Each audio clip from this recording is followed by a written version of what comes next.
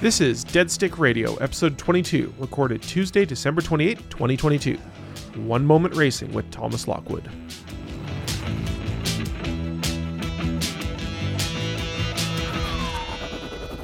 This episode is brought to you by Flying Bricks, creators of custom LEGO kits for aviation and air race enthusiasts. Check them out on Facebook, FLYINGBRIX. This is Scott and Brian here, and we're sitting here with Thomas Lockwood on the mic. Rosalind Ricard is in the room as well, listening in. And we thought we'd talk a little bit about racing, a little bit about racing fans, a little bit about going really fast, and a little bit about what you know, Thomas. Okay. So why don't we start back at the beginning? How did you discover air racing? Oof. Is probably the place to start, because that's kind of where the real story begins, I think. Well, it's not a happy story. I was still in college, and I would open up the news waiting for classes to start, and on the homepage, happened to see Galloping Ghost for the first time, and there was the headline that a bunch of people had died. So, of course, I opened the article being completely surprised and confused, and then seeing the videos was pretty shook up. And no one else in my classes or friends knew anything about what was going on, so I had to go figure it out myself and started doing research into the Ghost and racing in Reno. And I knew about racing like historically because I had a toy GB growing up, but it never occurred to me that racing still happened. And I'd seen like the Miss America RC models because I was into RC stuff at the time, but that was when I realized that Reno still existed. So did you end up going there, or what happened? How'd you get involved, though? Because you're now very involved in Reno. Yeah, so I continued to do research on it with what was available on the internet, found forums and Facebook groups and stuff. And I think they live streamed it for the next couple of years. So I watched the live streams from school, and then I graduated in 2014. And so I watched the 2014 races from my home after I graduated. But I was already in the Hampton Roads area, so I guess I could have gone that year. It just never dawned on me. Hampton Roads, Virginia, right? Yeah. Like coastal Virginia? Yep. So after I graduated and went to work in July, and I never thought that I had money all of a sudden I could actually afford a flight across the country to go to Reno. So the plan was always to go to Reno in 2015 and just go for a weekend. But kind of got fed up with my job. I was working for the feds at the time, and got kind of bored with that. So wanted to go. I was afraid I was going to lose like my engineering degree that I just worked hard to get because I hadn't done math in a long time. And I remembered watching the most recent live stream when the guys would take off. They would say where they were from. I remember either Virginia Beach or Norfolk, Virginia coming up. So I went through the race results to find who those people were. And so Andy Finley's name came up, and ended up reaching out to him. And he got back to me like 3 days later or something, said to come out to the airport. And I had never done anything in general aviation, so I was really confused about come out to the airport and drive onto the taxiway and find the hangar and all that stuff. So that was how I got into it. So was Andy's plane red back then, white? No, it had the first wrap, so it was still white, mostly white. Didn't have the chainsaw on the wings yet. Right, and it was pretty slow then too, right? I don't know how fast it was back then. I don't remember. So you went and met Andy. Did you just say, dude, I want to cut your wingtips off, or No, I showed how'd up. that go? I showed up asking to look at the airplane, and then I was going to work up to asking to give him a resume or something. I didn't know how any of this worked. Yeah. So I showed up. I had a Precious Metal hat on because I'd seen Precious Metal over Christmas the previous year. We were in Florida for over Christmas and New Year's and picked up some shrimp shirts and stuff. So he had already stalked me on LinkedIn, apparently, saw I was an engineer and said, do you want to come work on stuff? I was like, yeah. Do you need to vet me or something? He's like, no, you found me, so that's good enough. So he gave me a T-shirt and gave me some, he gave me an ADI pump to go model in CAD, and that was my first assignment. And you did well? What happened? Did you end up I didn't using get the CAD fired, file? so I did the CAD file like by the end of the weekend, and then just started coming out to the airport whenever he said he was out there. Nice. That's the way to do it. So then you started hanging out with them. Yeah, I was right before PRS for that year 15, you said? in 15. So that was the year that the prop departed. On the way home. Yeah, so I saw him the first time. He put me in touch with Andre Prager, who was one of the other guys on the team at the time, worked with Steele with him. Yeah, out And of so- Virginia still? Out of Virginia Beach, yeah. They were coworkers. And the project there was when we made the new cowling, so that's where the minions go. It's 2 inlets that go directly into the turbochargers. The mod that year, well, the previous year, well, all the previous years at that point, was there was a NACA duct in the middle of the cowling at the bottom, right in front of the nose gear. And then it would go into some... And that was the air intake? That was the... Yes, that would feed the turbo. So it'd go into a hose, and the hose would split off, and then it'd loop around, come back into the turbo, and they'd lose all their ram air. So the plan was to ditch the NACA duct and put 2 just scoop inlets in the front. And so I ended up working with that. But while we were working on that, he went to PRS on the way back, shed the prop, and then the plane didn't come back to Virginia until months later. So define shred the prop for people listening. I think the official term is the prop departed. So coming back from PRS, something punched through the crankcase and locked the prop up, and then the prop kept going. Pulled the nuts off the... Sheared the bolts? Yep. Sheared the threads. The studs were still in the crank. So you probably had like a bearing go hot and then stuck a bearing I don't remember what the cause through was. a rod, and then crankshaft would have stopped instantly. Yeah, through a Sheared rod the- through the shaft, and then sheared the threads off the studs. And Right. the prop ended up somewhere in the desert. So, So- the kind of root cause of that's basically that the engine stopped and then the prop just kept spinning. Yeah, prop kept going. It was instant stoppage. Yeah. So then he was over the desert somewhere, Yeah, and what ended up happening? he had to glide for several miles to the nearest runway. But he was up high coming home, right? He was up high. He had energy to spare. Was anybody with him? His fiance? I don't think they were married yet. Yeah, his fiance Jackie was with him. Flew home. I think he had just proposed to her too. So they had just gotten married. It's been a while, but So he glided miles to a runway, found a runway, yep, made the runway. made the runway. Also didn't realize for the first several minutes that the prop actually was gone. He went through the whole instinct of feathering the prop and everything, and there was oil all over the windscreen, so he couldn't tell anyways. So it was only later that he figured that out, and it probably helped because there was less drag on the airplane, Yeah. and it didn't mess up the CG. So then they trucked it home.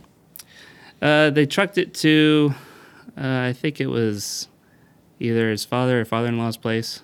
Took the wings off, and then that's where they got another engine, bolted that together, got it back to Virginia. Had to get wrapped also. That's when it got the second wrap where it was orange and had the chainsaw wings for the first time. Oh yeah. And so that all took a while. Then the cowling that I was still working on was done in parallel because Andre had scanned the whole airplane. He had a 3D scanner for his iPad attachment. So we had that file already, and so we did the CAD for the inlets and then got those worked out, 3D printed them, worked them into the new cowling, and then all that kind of came together right before Reno that year. So and then the speeds came up, I think, as he was able to make more RAM, more Yeah, boost. so there was a progression of finding new problems the faster you go. So 2014, the year before I started, the issue was ram air into the turbos was the limitation. So then we changed the cowling so you had inlets where it was just a straight shot. And that was no longer the issue, but getting enough fuel flow to compensate was the problem. And there was a bunch of stuff that we tried in 2016 to try and compensate for that, and that's where we had a bunch of maydays. And that was like a bigger pump and a bigger jets. I don't think we had the bigger pump in 2016. That's why the maydays happened. It was just and going then- lean and quitting. And then we had oil change. I think we changed to full synthetic in 2017 after the 2016 Maydays. Because 2015 we came in third. 2016 we didn't finish the gold race. 2017 was when we got the bigger pump. So we also had the different oil, a bigger fuel pump, and we had also Andy had come up with a custom piston fit, and that helped prevent the issues from 2016 when the pistons burned up. So you combine all those things, and he had a new SDS, the fuel system and management. So all that was working great, and everything works good the whole week, and on the gold race he gets into some turbulence behind Jeff Lavelle going into like lap 1 or lap 2 after the lap 0, and I think you can tell he's catching him if you watch all the video back when he goes into the pylons 3 and 4, and the new fuel system has a potentiometer knob, and it was very free. So he gets into turbulence and bumps it, didn't realize it, and that's when it went full rich. And motor stopped. He declares a mayday, and by the time he's pulled up, he's realized what's happened. But then there's a big issue of you just declared a mayday. What do you do next? Do you There's no coming back down on the course. I suppose there's a way to talk it back out and like come back down after everyone's passed, but then you'd have to pass everyone again. So in the name of safety, he stays up. So we ended up fixing that very quickly after we got back with like a $2 O-ring. Just squished an O-ring between the knob and the panel. I think we still have that there. So that was the fix in 2017. And then 18, that's when the wingtips came off. And Wait, define that. They Yeah. came off or you took them off? they were cut off deliberately. So how did that conversation go? Just call up Andy like, hey, I want to chop your wings off? So that's like a 7-month development for all the wrong reasons. So in 17, we were pitted across from Kevin Eldridge, and so I was looking at NXT wingtips for the entire week, wondering why can't we have that, under the assumption that they were doing something beneficial. So what's special about the NXT wingtips? What's different about them? they're very swoopy and pointed. It's Swept back, right? Swept back. I don't remember the term now. There is a term for what they are. You can find them on like the new airliners, like the Max and the 777. And so I had reached out to John Sharp because I had gotten his email about what they were, and he had directed me to some NASA papers. And so we had some basic design factors, sweep angles, things like that to go off of. And then Andy got in touch with Kurt Burris, who's a former Skunkworks guy, and we were trying to integrate this swept curvy wingtip onto the Legacy, which wasn't, the integration part isn't terribly difficult because it's fiberglass out on the tip. There's a transition outside the fuel tank, so you cut that off, you make your new wingtip shape, whatever it is, and you lay up a flange, and then you screw it all down with nut plates. So that part wasn't difficult. But what we were trying to do is we were trying to optimize everything so that if you look at from the front and you were to draw the outline of the upper and lower surface of the wing, you want the upper surface to be nice and straight. You don't want it to have any curves in it because now you're adding area. That's more drag.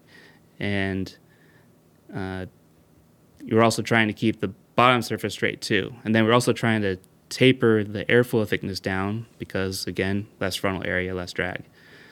And then the last factor we were trying to squeeze in was we were trying to add some twist to drop the angle of attack down, again, to reduce the drag so that they're only generating lift in the turns, which is when you might need them. So you add all those factors and it was over-constrained. We couldn't get it to work. And we even ended up 3D printing a model, a full-scale model, to try and figure out what was happening and why we couldn't get all these constraints to play nicely together. And so this iteration goes on for like 6 months of emailing back and forth with Kurt and Andy and me and Rob, who's another guy that was helping us at the time with the CAD and the printing. And after 6 months, I kind of got frustrated and said, what if we just chopped them off? Thinking that Kurt would laugh at me and say, you're crazy. And he goes, well, actually that might work. Here's the way you do the math on that. So he tells me how to check basically the CD values of the parasitic area and the induced drag. And we had the G-force data from the telemetry from all the previous years based on the speed. And I was able to build a spreadsheet that modeled an entire lap. And given G-force data, you can get CL values because we had the airfoil, which then gave you CD values for each section of the track. I think it's divided into 100-foot segments or something like that. It was kind of arbitrary. So CD and CL, that's coefficient of drag and lift? Yep. And then you add up the total coefficient of drag of just the airfoil at a certain angle of attack, and then that you also can calculate induced drag based on total wing area, things like that, and an aspect ratio. So aspect ratio and total wing area you can then put into a formula to calculate induced drag, which was the more complicated one. So you add all that together for an entire lap and you get some number. And you compare that number to the same process of the stock wing. And if the modified wing was smaller, then... Do it. Cut 'em. And so that's what we did, and sent the results back to Kurt, and he says, knock them off. So after 6 months of going back and forth on trying to figure out if we should or how we should do this, we made that decision, and between Andy and us, and I did the CAD, and Tom McNerney cut the mold and did the layups for the parts. The actual parts were done in like a week or two, in time for Reno. Wow. So how'd you cut them off? Use a saw? I actually wasn't there, so I believe so. So is there any like negative effects of having those shorter wings? I guess there is. The effect is it's a little bit mushier at low speed, and then it doesn't float as much when you come in to flare. But I believe everything else is smoother and more fun. In terms of number of rolls, you can get 3 rolls in a stock Legacy before you have to pull out of it.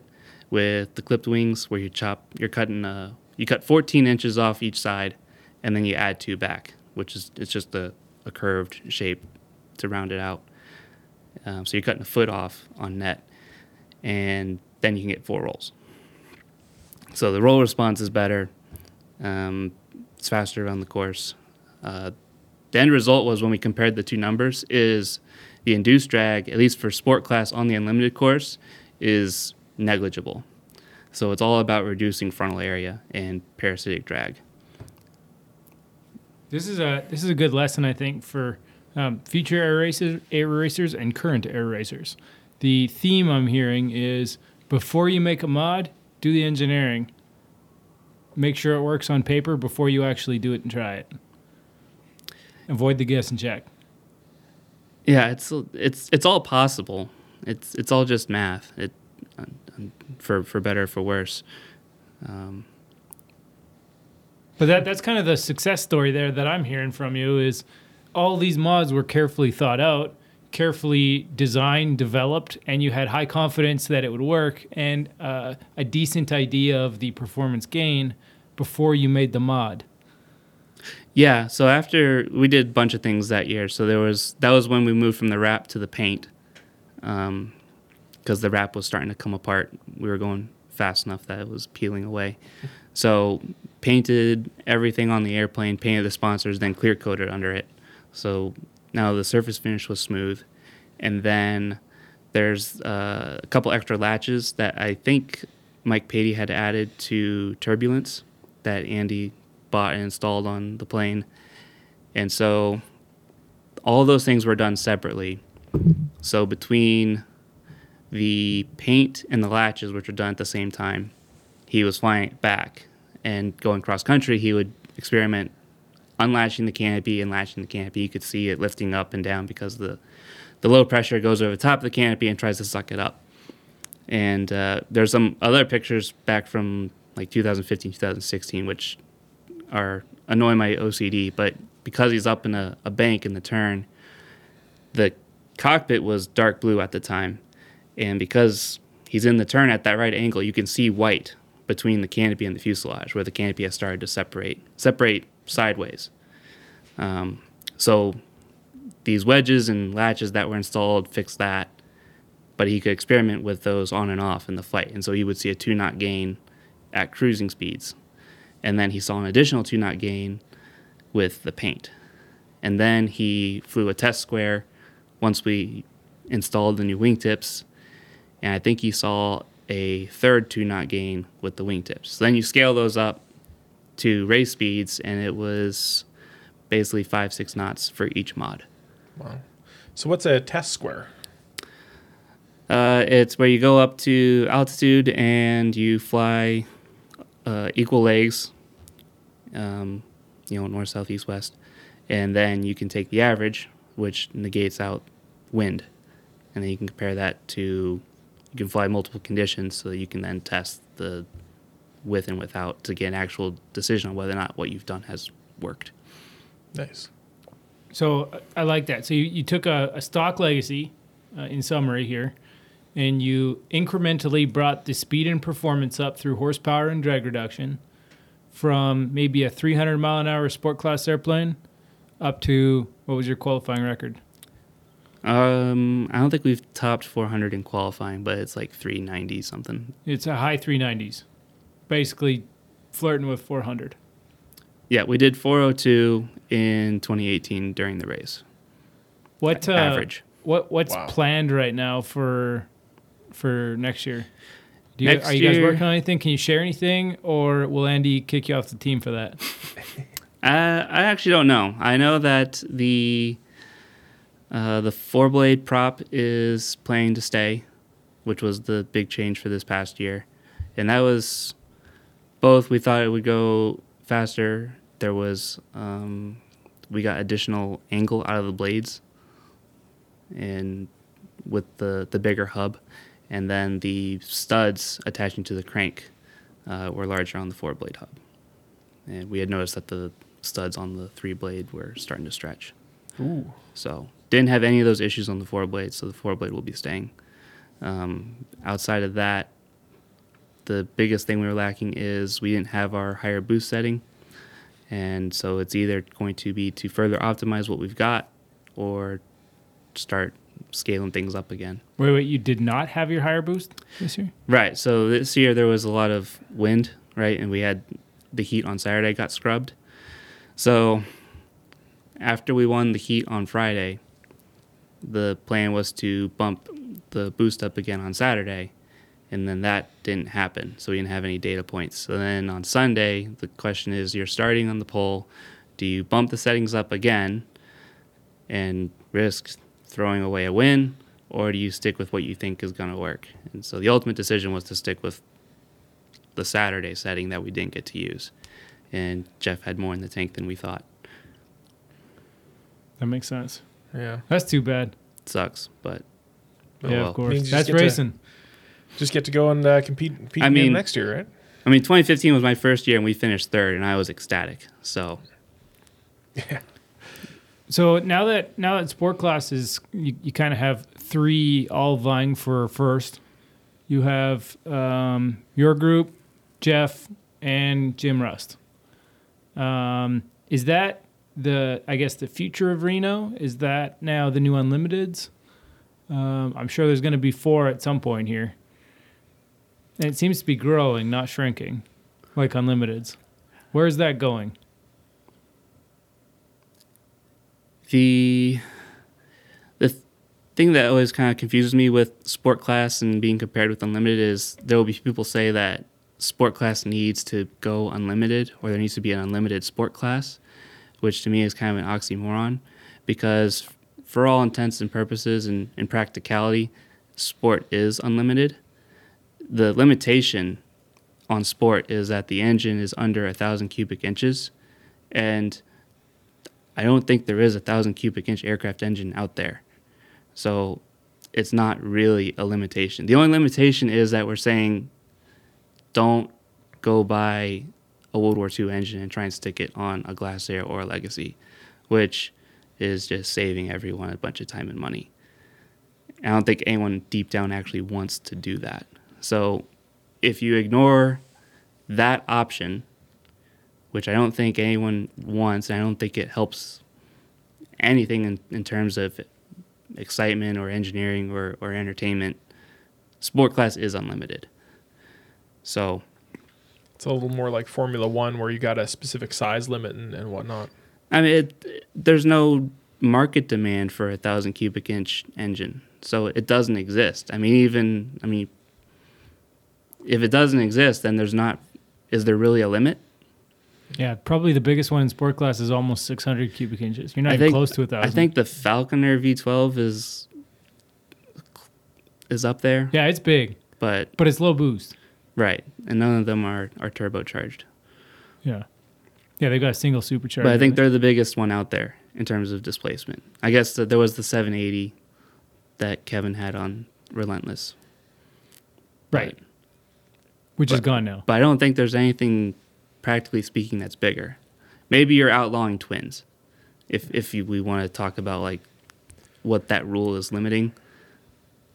But in all practicality, I don't think that rule stops. I don't think anyone's wishing that rule was 1,100 or 1,200. Yeah, nobody's pushing that rule at all. No. So for all intents and purposes, sport class is unlimited. From a fan perspective, is there a bigger following now with sport class than there is unlimited? I know unlimited has the legacy following. I really can't tell. It's close, isn't it? And that, I think I'm a little biased or in a bubble, because I see all the posts from other pilots and teams. I know I would like there to be a bigger following for sport. I think there's enough stories and personality and stuff in there, and at least they'll share more of what they're doing.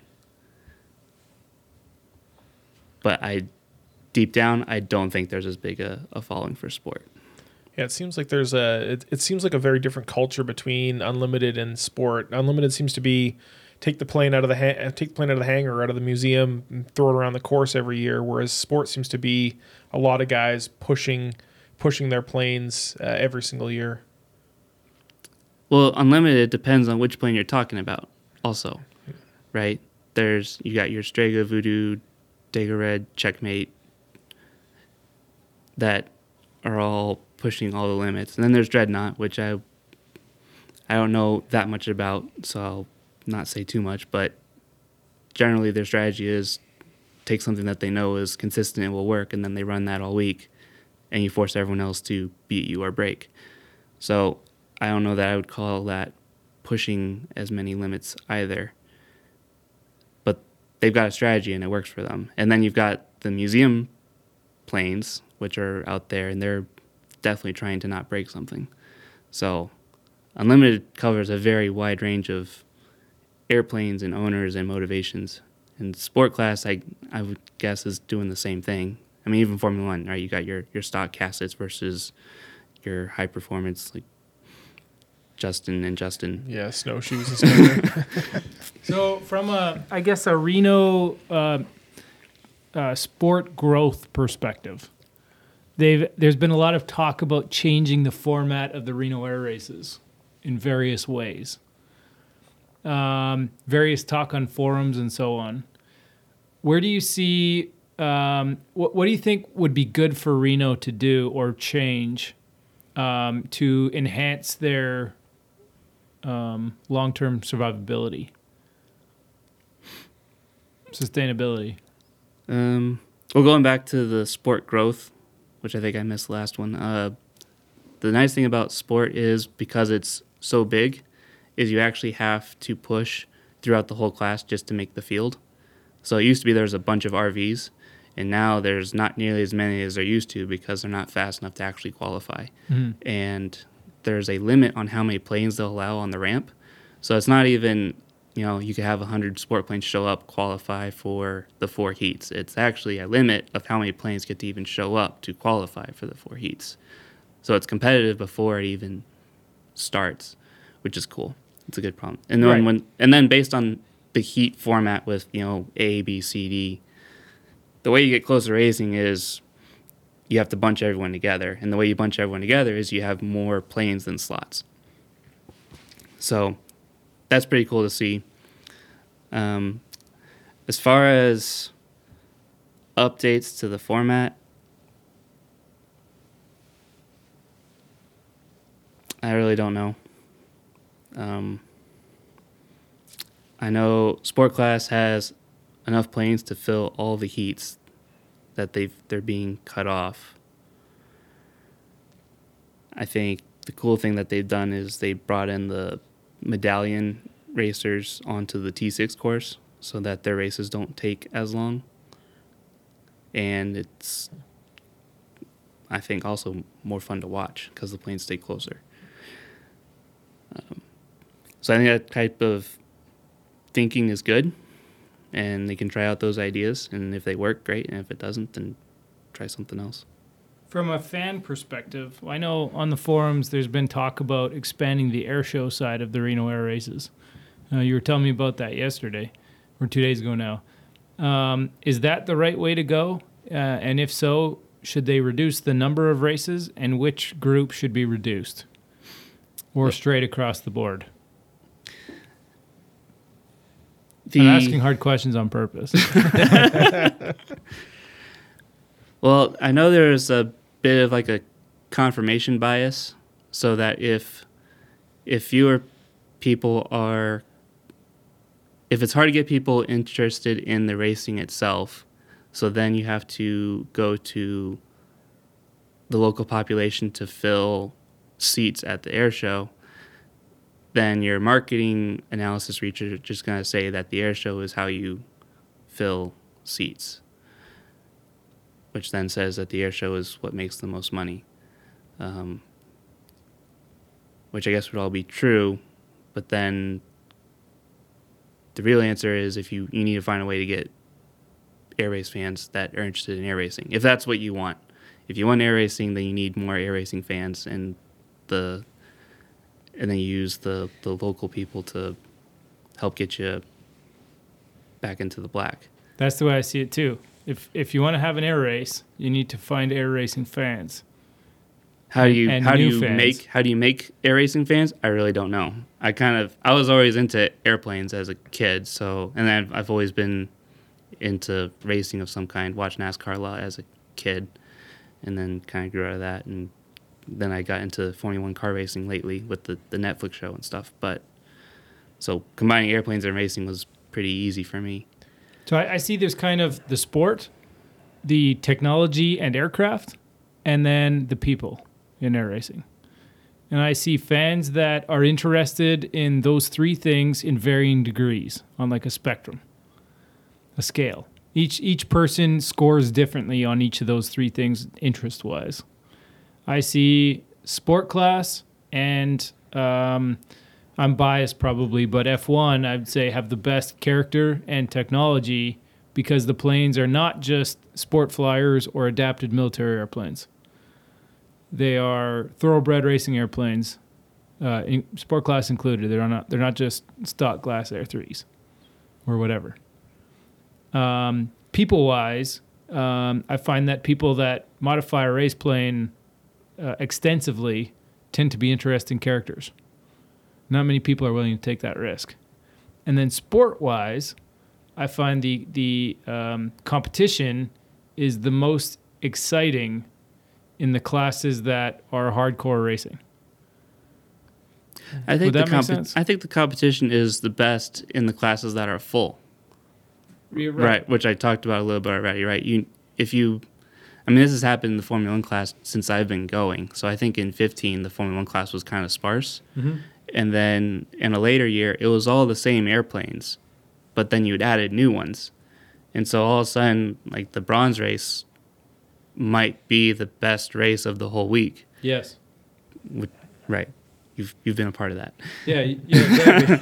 And so I think in order for a good race, you really only need one good battle Yeah. for people to watch, right? Because you can't watch 8 airplanes anyways. And for the smaller courses, you can watch them all the way around. So you really only need 1 or 2 good battles per race for it to be interesting. To keep people excited. Right. And in order for that to happen, they have to be close. Like Sport Silver is arguably the best race on average. Yes. Because you got 3 Lancers and 2 Glassairs that are all within like 3 miles an hour of each other. And if they qualify out of order, that's when the racing's really good. Because you got the slightly slower one in front, and you got in second who can't quite make the pass, and then the guy in third who's stuck because you can't making a pass outside 2 planes is way harder than making the pass on 1. And so then eventually, you know, someone will they'll make the pass on, you know, Friday.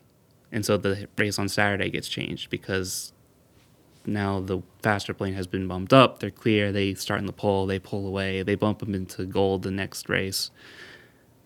But up until, say, Sunday or Saturday, the silver race in sport is normally totally up for grabs. Yeah, I agree. I think that the tight racing is the most exciting when the speeds of the airplanes are very similar to each other. And you get that when the class is full. Right. In some gold races, like say Unlimited with Dreadnought, for example, it'll win every time by a mile or a full lap. Literal mile. More. 5 miles. Well, Miss America kind of kept it close, and that was the one battle that kept the Unlimited gold interesting. Well, Miss America was in silver for most of the week, so. Yeah, Miss America is probably my favorite modern racer to watch now that the Super Mustangs are out. Just because they're actually demonstrating the spirit of racing and pushing it. They're not just the stock Mustang running stock power settings. Right, and they're changing stuff and installing new mods or mods from other airplanes. The airplane's covered in speed tape. It's got mods from various other racers from previous eras on it, and every year they come out with something different, and it gets faster and faster. Yeah, we see them. We go out there on the ramp at like 10 o'clock at night, and they're out there with a whole bunch of halogen lights going and working on that plane every single night. Yeah, exactly. And that's I think the racing spirit is always come with something faster. You know, make changes and see if you can go faster and faster every year and beat your nemesis. Now, even Unlimited Silver this year was fun because Jeff Lavelle was in it, and he's not flying around to not break his airplane. He actually wants to win. And so the speeds weren't the same as Unlimited Gold, but he actually missed, I think it was the Thursday or Friday heat because there was a conflict with the sport race. So he chose to race in sport class instead. But then that bumped him down. He had to start in last on the next day. So then he had to spend 2-3 days working his way up. And then on Sunday, I think he finally got the lead and stayed out front. But that was, again, it takes one plane or one battle to make a heat race interesting. And if you've got someone starting in the back who's making passes, or if there are 2 guys that are close, then that's what you need. I don't know that you can guarantee that each time, but that seems to be what's the most fun to watch. Why don't we go class by class here? Why aren't some of these classes full? To keep them interesting. Because interesting racing brings fans. Fans bring cash. Cash keeps the racing going. Why? What can F1 class do to grow its fan base and its racing numbers? I think you're asking me questions I'm a little less than qualified to answer. I know F1 was full a couple years ago. Yeah. Had 3 full heats, and I want to say had more than 3 heats worth of airplanes, but then people would scratch last minute because scheduling or whatever. So those people are out there. I attributed this year to COVID Yeah. I don't know if that's correct, but that was my assumption. We lost all the international racers because they couldn't get in the country. Right. So I figured once that gets cleared up, then F1 would have 3 full heats again. And That's kind of my thought too. so I wasn't too worried about that. What about biplane? Because they're kind of in a rut right now, I guess, with reduced numbers. I don't know too much Phantom's about out. biplane. I was trying to help Sam Swift this year with some wingtip mods that we couldn't justify in terms of the structural integrity. But it's a little weird trying to work on that because we were trying to add wingtips onto a wood wing, and working with wood in terms of safety factor values was a little bit weird. And so it was a bunch of unknowns, and then by the time we picked something conservative, it was unreasonable. It's like, okay, there's no way we can satisfy these conservative values, and we would have to start like destructively testing a wing to see if we could get by with what we were doing. So it didn't happen, but I think that might be part of it. It's kind of hard to modify those planes. At least that's what the feeling I got this past year. And a lot of those airplanes are aerobatic competition airplanes outside of Reno. Right. So I think it's hard to do stuff to them, It's kind of like a niche, I find.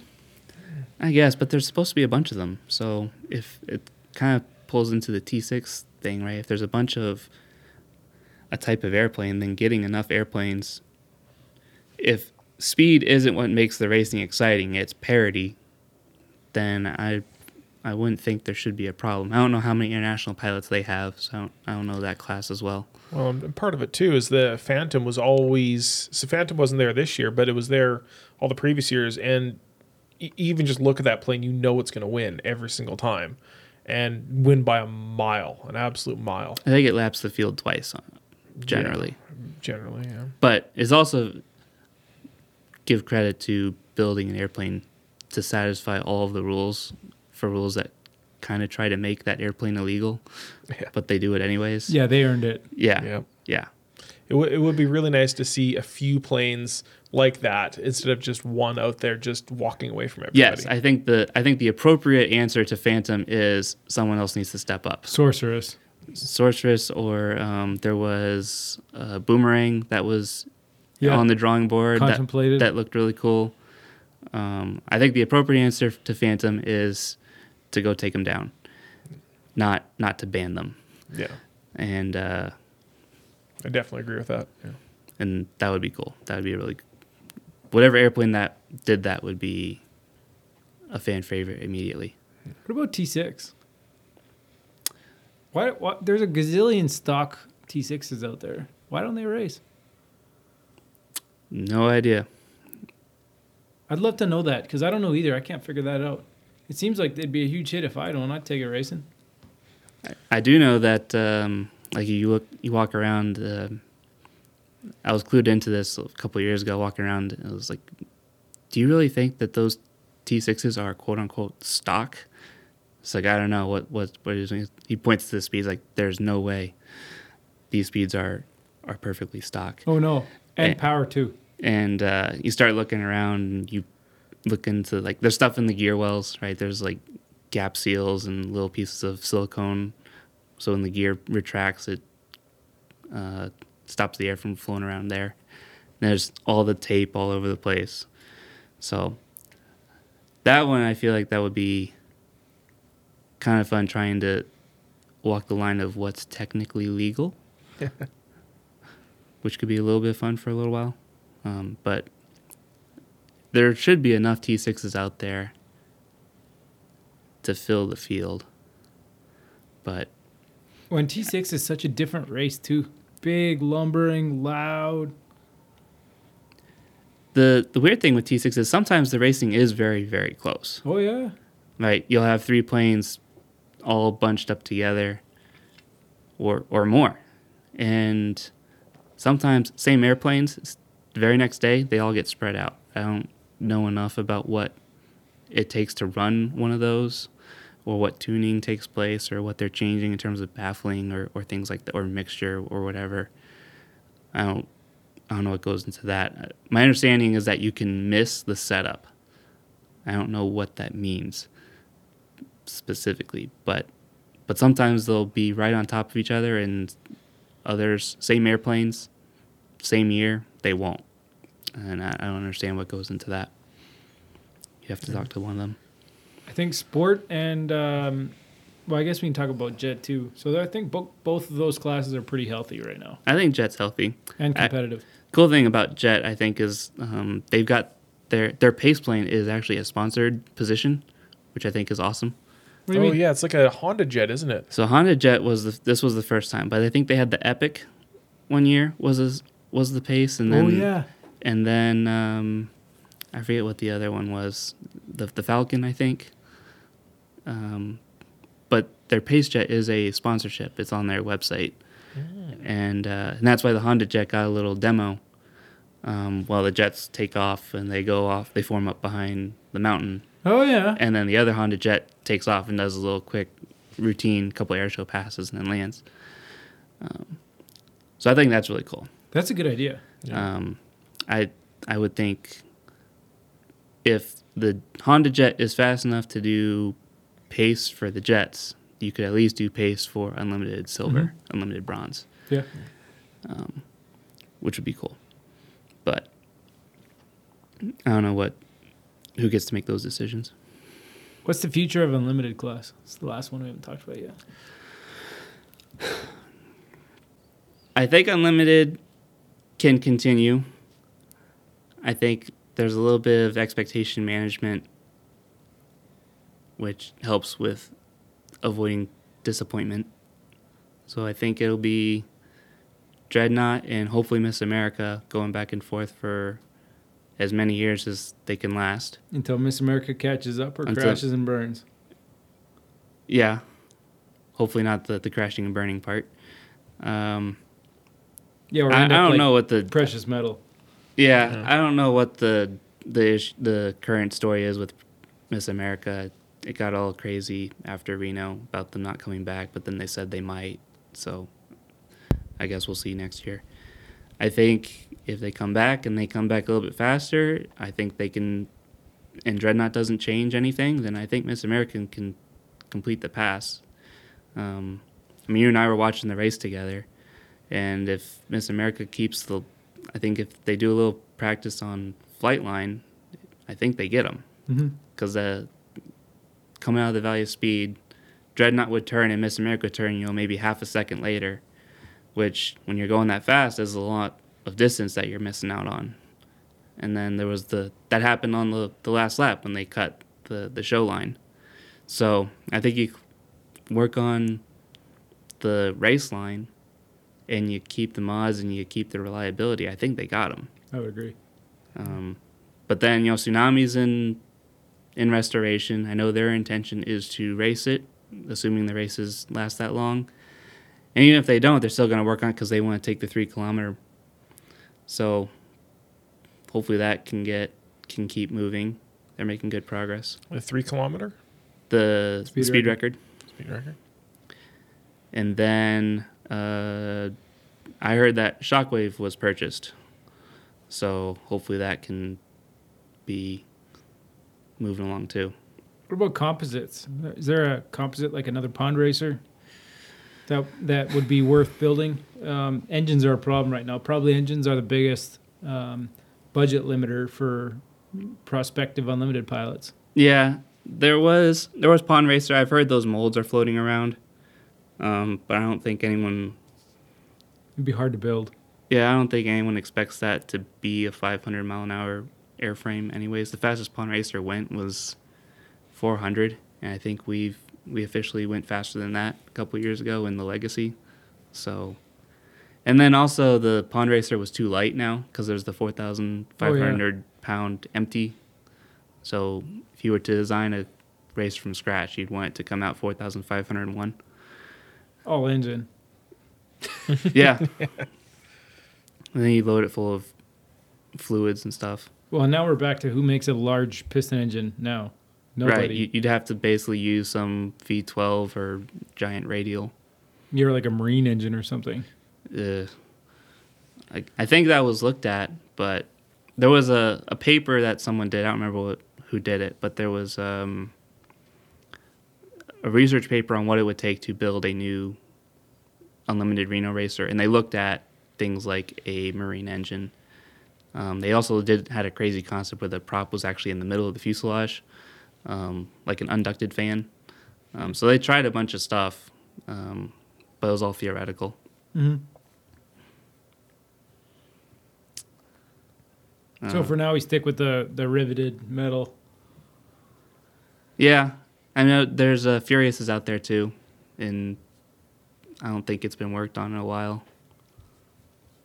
Yeah, you think there's a chance that that Sport Class could outpace the Unlimiteds in speed? I think it'll be a while. We had on the 402 race in 2018, I think our fastest lap was like 4:08.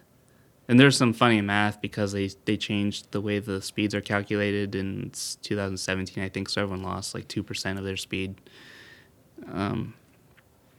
So Dreadnought used to be like a 450 airplane, but now it's a 430 airplane. Mm-hmm. And Jeff Lavelle used to be doing 412, but then he dropped down to 402. So I think our fastest lap was 410. I don't know how much more we got. You can always push more power and you can start cutting more wings off and stuff, but we cut the wings off at the end of the fuel tank. But if eventually you go fast enough, the tail's coming off. Right, it becomes a structural problem too. Do you know when that is?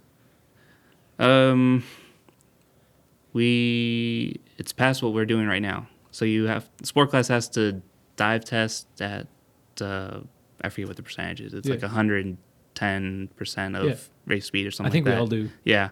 So 110% of like 410 is 440. Is what we're rated for. Which is probably pretty close to your shoot speed. Which is what we can get there in a dive. Mm-hmm. But pulling G's around the course, sustained for 6 laps, I don't know. Have you done any math into what it would take for that tail to come off? 500, 600? I haven't. I know that they looked at that I think that would have been in 14. It would have been between 13 and 14, I think. And they wrapped it in several layers of carbon. They did the tail wrap. They did. They did the tail wrap when they did the belly mod. Right. So that's the legacy. But what about obviously we've seen things like the NXI, NXT, the NXT and stuff. Is there any clean sheet design specifically for racing out there that could potentially start nipping at the heels of the Unlimited?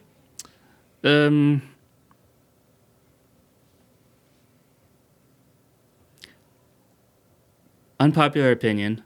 I don't know that the NXT airframe is inherently that much faster than the Lancer. And I get this from looking at, there was one practice flight that Andy and Kevin did for a while, and they got a bunch of cool pictures. And you look at the two side by side, and it's basically the same airplane. You just shift some stuff around. So the wing is basically in the same spot relative to the engine. Tail's in the same spot. They're the same length, same wingspan. The only thing different is the canopy on the NXT is farther aft, which then changes the whole shaping of the fuselage coming back to it. So now the taper is actually sharper on the NXT, I think, than it is on the Legacy. At least with the Legacy with the belly mod, which kind of... because it stays wider for the cockpit. Right. So the only thing that... Now, if you're going like supersonic, that becomes an issue because you have area ruling and stuff. Yeah, you're failing at the area rule. Right. And I've read that area ruling has an effect at subsonic speeds to a degree, but it's not anywhere near as pronounced as, minor effect. Right. And we're doing Mach like 0.4, 0.5, right? So we're not anywhere near that. So the benefit of having the canopy farther aft, I think, is a little compensated by the taper of the fuselage down to the tail. Yeah. So to answer Brian's question, no. They don't have a nose gear, so they lose some weight there. Yeah.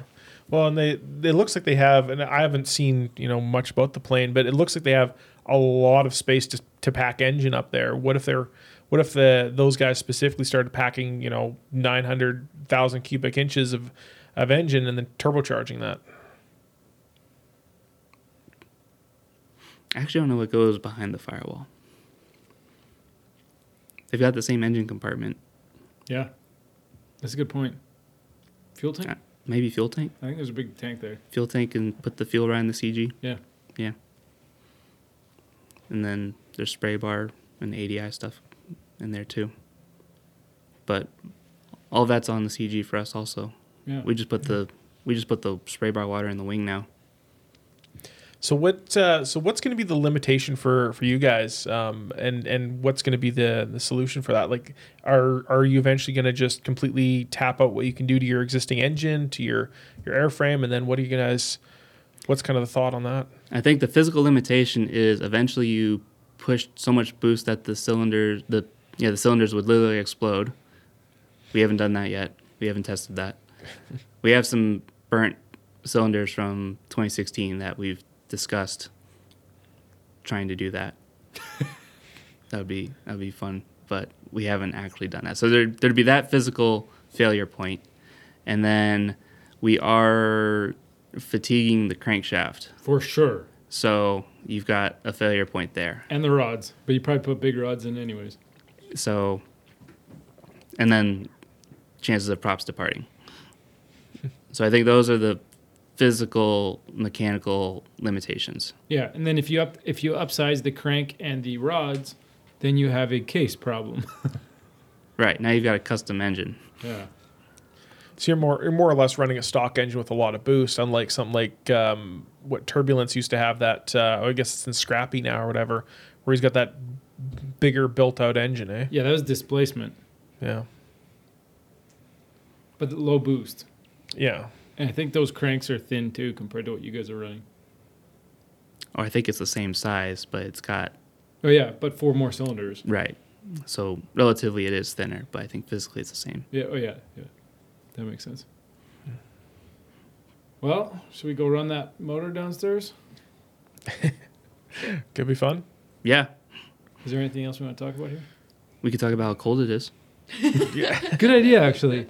Oh yeah, let's talk about that. Yeah. So Thomas, we're filming this from Edmonton, Alberta, the 5th coldest place in the entire world today, and yesterday and the day before. It's like minus 35. Minus 36 is the low point today. I walked out of the airport with Thomas. But like 4 of the next top 5 coldest places are also like in the vicinity. Yes, within 200 miles of here. I've been told that it is colder here than Antarctica, It's true.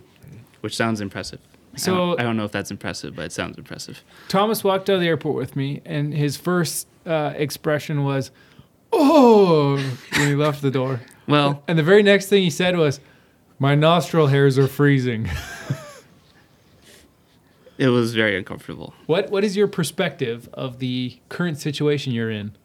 Well, the locals tell me that it is effing cold outside. So I guess it's cold outside. All stereotypes and expectations of Canada in the winter have been met or exceeded.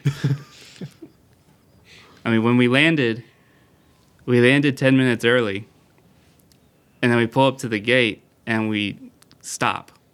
And we sit there for a while, and the pilot comes over and announces on the intercom that the jet bridge is broken because it's so cold. So that was my first Edmonton experience. Oh, and the plastic suits in Toronto? I did experience that too. That was when I got random checked for COVID. Don't have COVID, by the way. Yeah. If I was going to get COVID, that would have been the place, because they pack all the people that they're going to random check in one room in close proximity. So if I didn't get COVID then, I think I'm okay. That's so funny. So now you're here you're gonna run the electric motor here with us over the next day or two, and then head out the day after that, right when it warms up. My expectations will have been fulfilled, and I will just assume it's this cold all year round. You know, one other thing you have to do before you leave is go for a walk out on the ice. Okay. in the blizzard. We'll suit up and we'll go. All right. Well, should we wrap it up here? Yeah, I think that's a good place to wrap it up. All right. Thanks for recording this with us, Tom. Sure. Thanks for coming out.